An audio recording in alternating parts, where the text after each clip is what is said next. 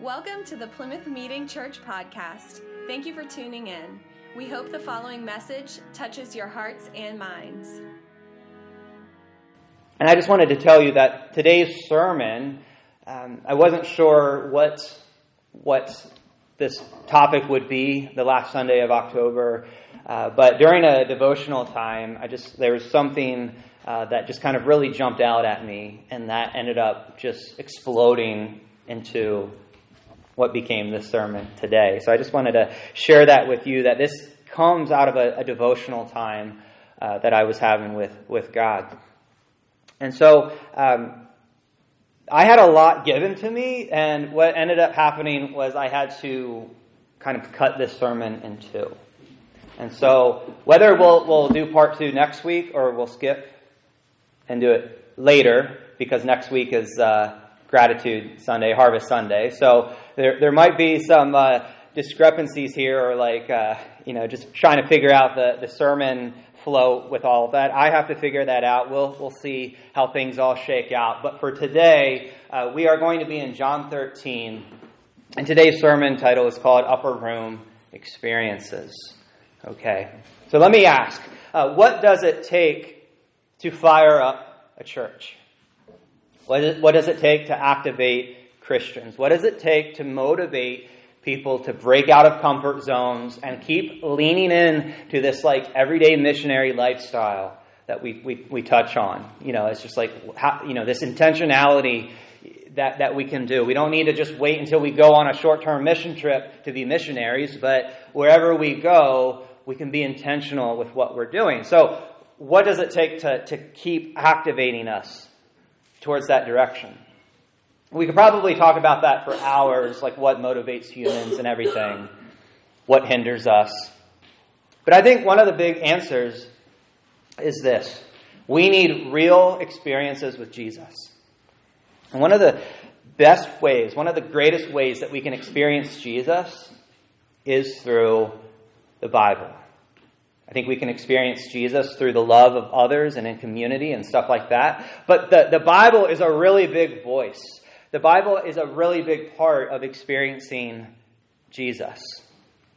And here I'll say, the Bible is not just something that we read, but I truly believe it is something that we experience.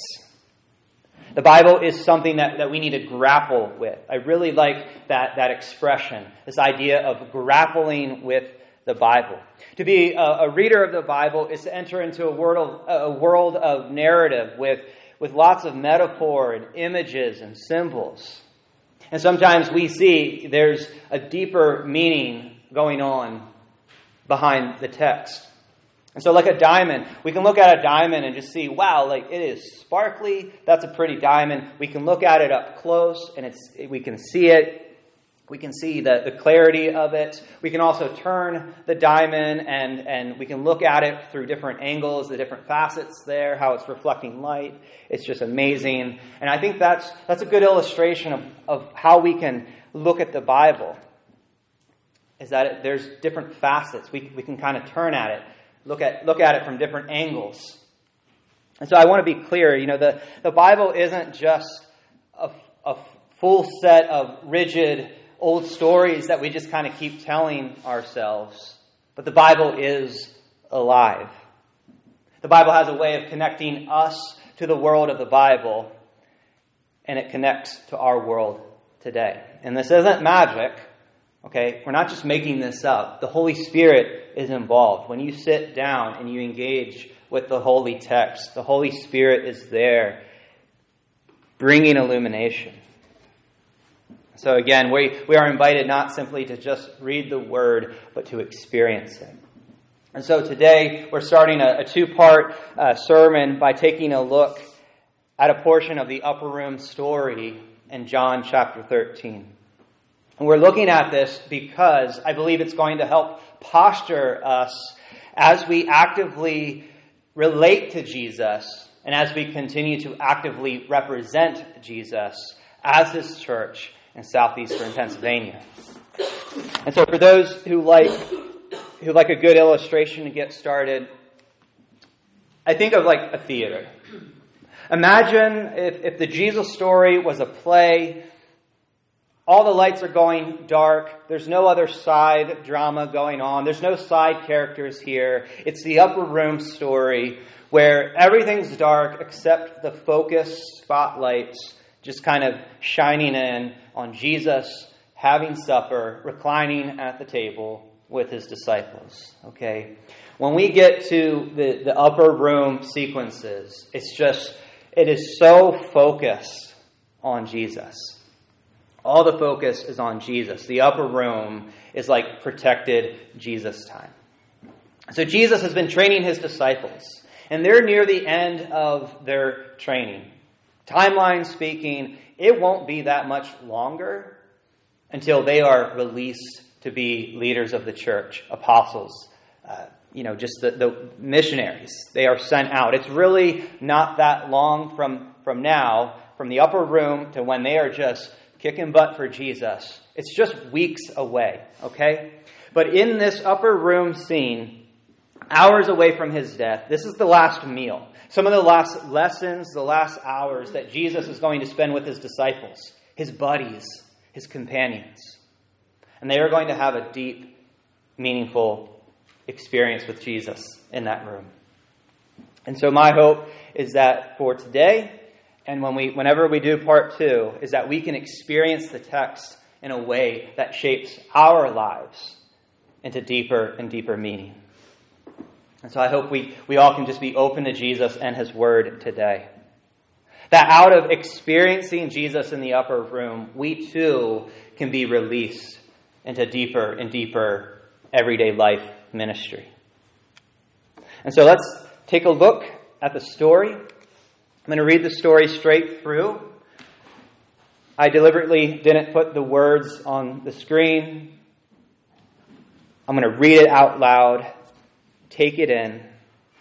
So now's your chance to get a little extra comfy, just to be ready to take in John 13, 1-25.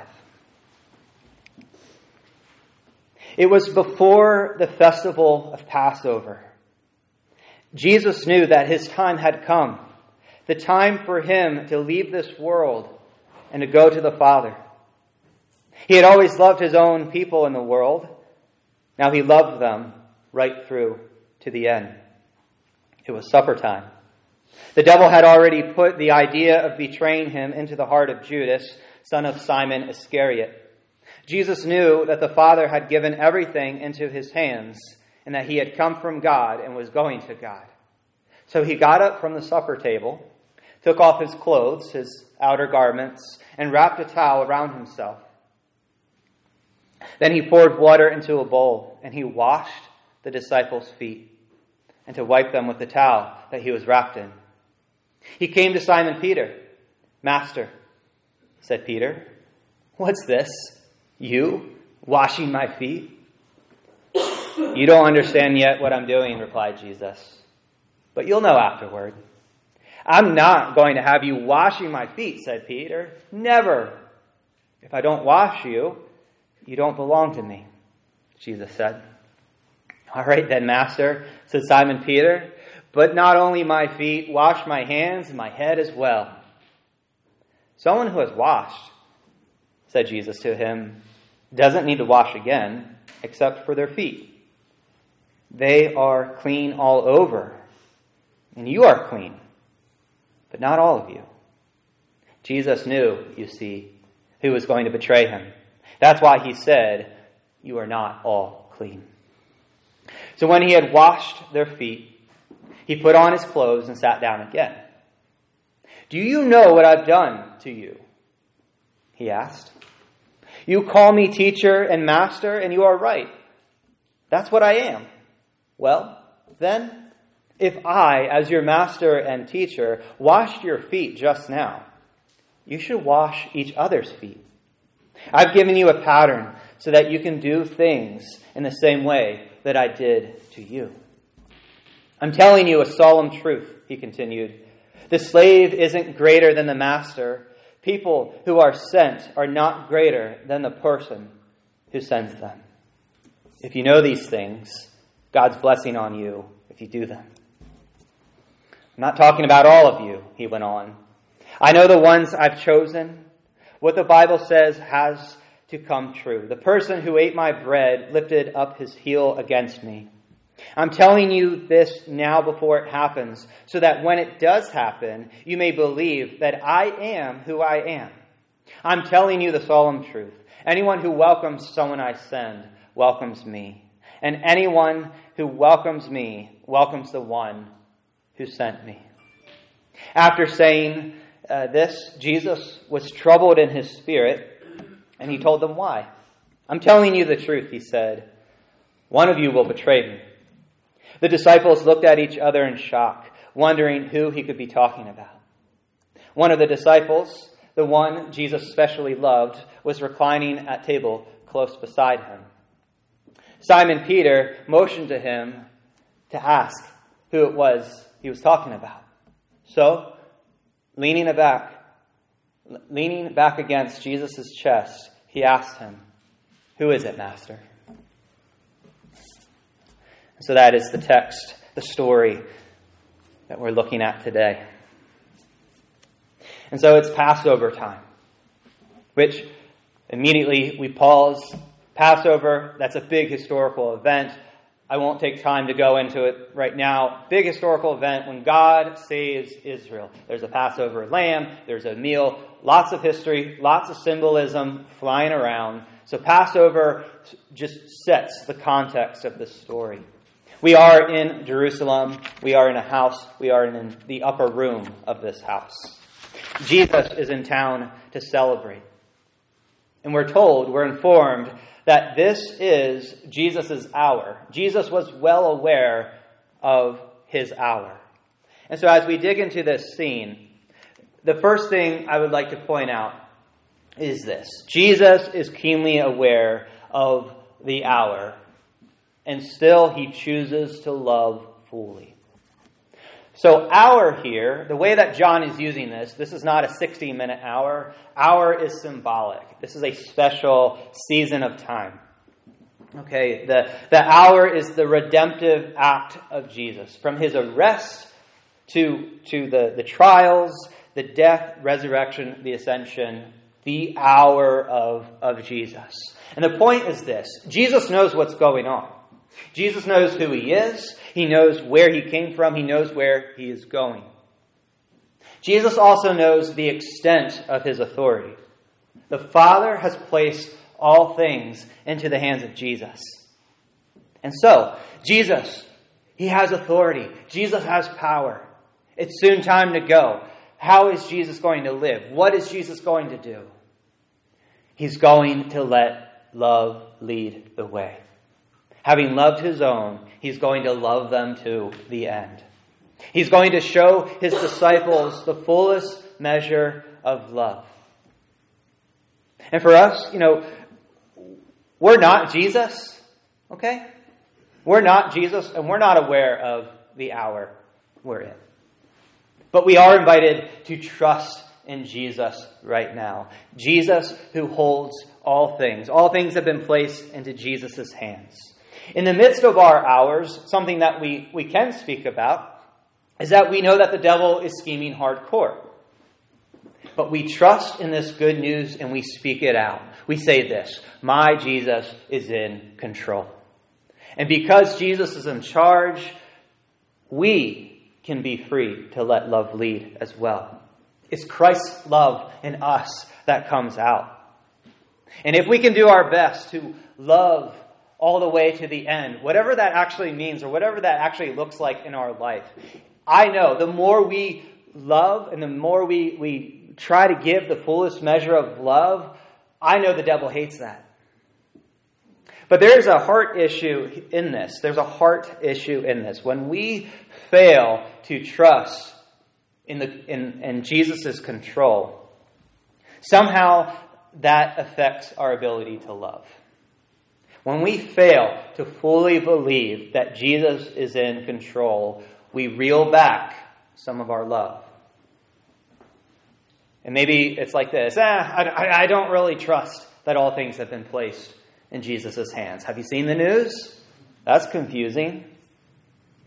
So I'm just going to I'm going to hold back a little bit. Or we can believe this. We can know it to be true. That regardless of what we see in the news, in our lives, we come to the Word of God that is living and active, and the Word says that Jesus is in charge. And He has already validated that people are worthy of love. Jesus has authority. Jesus has power. He's in the know, He's in control, and He is going to love. And how does He show that? He lowers Himself. Which brings up the next observation, that Jesus is the example of loving humility. In both Jewish and Greek culture, a foot washer, that is a low and despised role, typically reserved for slaves. This would be outrageous and shocking to see Jesus do. Like, ridiculous. Jesus takes off his outer garment, He lowers Himself, and He took on the nature of a servant. And for those who know the letter to the Philippians, this actually sounds familiar a little bit. Like God taking off His status, humbling Himself to serve. Jesus, He takes off His outer garment.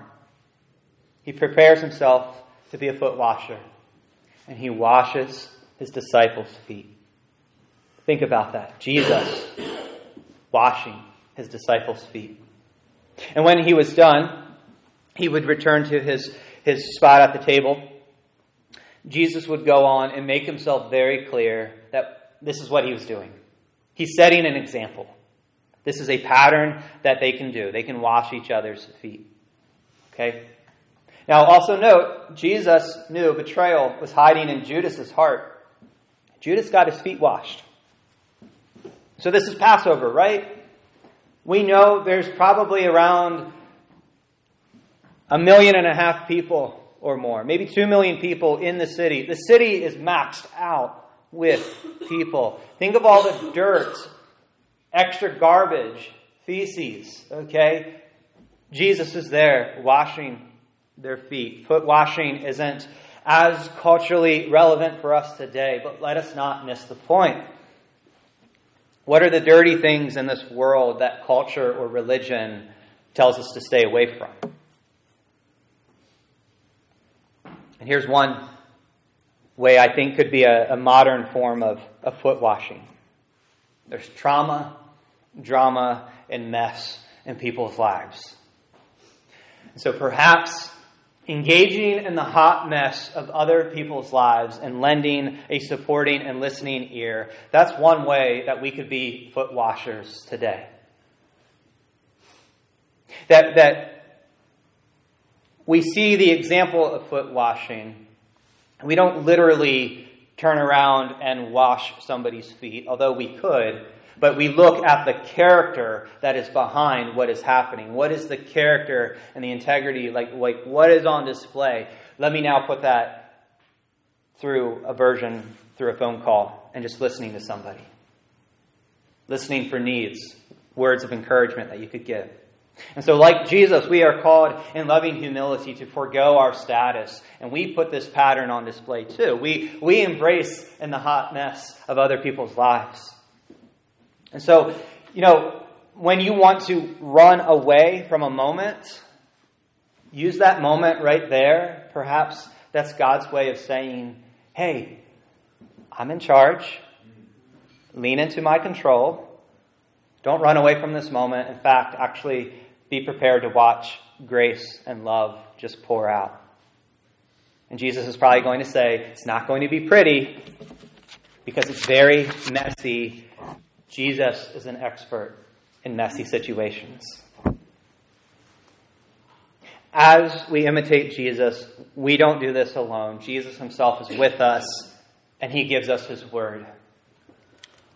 Brings up point 3. Please know that Jesus and His word are a purifying, cleansing force. You see, Peter at first objected to Jesus' foot washing. Okay? And then he kind of swung to the other side. He's like, don't just wash my feet, wash my hands, wash my head as well. Okay? Let's find a fire hydrant, like hose me down, Jesus. Jesus says, Peter, you're already clean. And we find out later this is why they're clean. Okay, so there's metaphor. There's a couple different things happening here, okay? So this is where we need to not just read the text, but we experience it. We engage with it. We're looking at the story. Later we find out in John chapter 15, so this is outside of what we read today, but Jesus already said, you guys are clean because you have received my word. You are clean because you have received the word that I've spoken to you. That's what makes them clean. They've received the words of Jesus. They believe in his good news. They do what he says. They listen to him. I want to emphasize Romans 10:17 here. Faith comes from hearing through the word of Christ. So church, hear and believe the good words of the Bible, the gospel and the words of Jesus. Let yourself be open and let the word soak into all parts of who you are, all the nooks and crannies, all those hard to reach places. Let the water and the words of Jesus splash you. And so in this metaphor, the disciples, spiritually, they've already taken a bath. 11 of them have. Okay, they have taken a spiritual bath. In other words, they're saved, as we would just say it simply, to keep it simple. They are saved. They've had a sufficient bath. They don't need to take another one. A little foot washing is all they need. Okay? And this is this symbol is pointing to the ongoing work of Jesus' cleansing and forgiveness here. His words are cleansing. It's a purifying force. His words bring a spiritual cleansing. And those who stay clean, those who are refreshed in the words of Jesus, as we find out in John 15, those are the ones who abide. Those are the ones who bear fruit. So now there's like two metaphors that are mixing together, but we won't dig into that. Let's talk about feet a little bit more. You guys love talking about feet. In ancient Jewish culture, there is a connection between sandals and transactions, okay?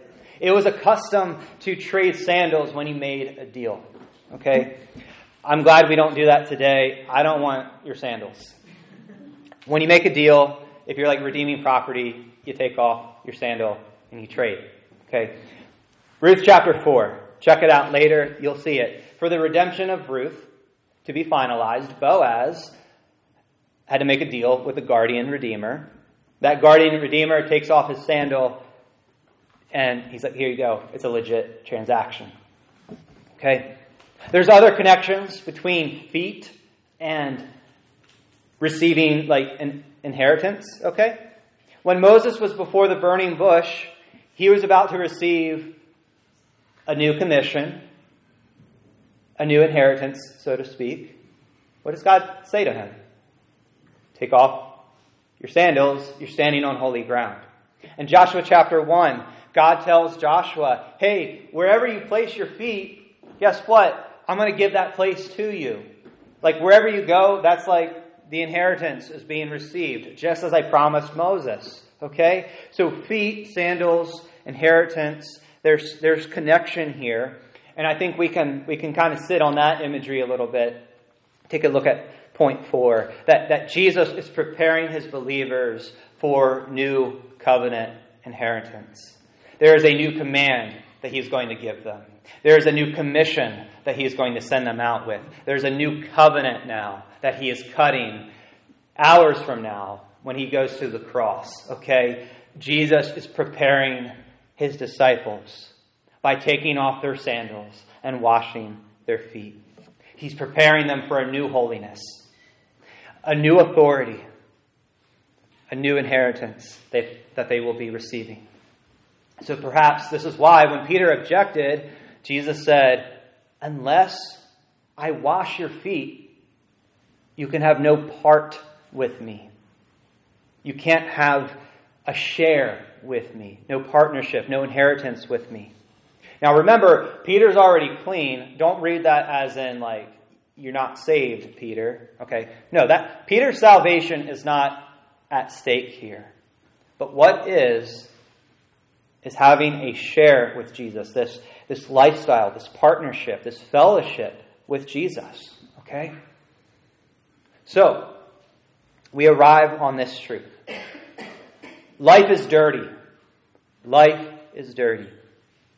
If you are a Christian, if you've had that sufficient bath, you said yes to Jesus, you've nailed it down with Jesus, okay, like symbolically, Jesus has washed you. He's washed your heart, He's washed your mind, you are set free, you're a Christian, you're saved, born again from above, all that good stuff, right? If you are a Christian, you don't need to keep getting saved and baptized over and over again. But what you need is some foot washing. And this is what I think is going on in this metaphor. Brothers and sisters, if we step in a big old pile of sin, and if we just keep walking in it, well, guess what? That sin jam between our toes, that hinders us from experiencing new life with Jesus. I'm not saying you lose your salvation. Again, that's not on the table. But when the more we get dirtied up and we don't do anything about it, the more we stay soiled. We miss out on new covenant experiences today. And the devil, he's the one, he keeps pointing. He's like, look how dirty you are.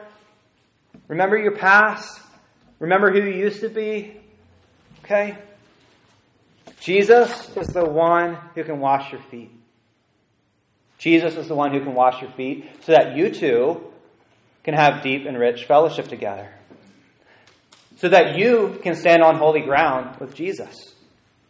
He walks with me and He talks with me and He calls me His own, right? So brothers and sisters, get right with Jesus. Get right with Jesus. He wants to wash your feet.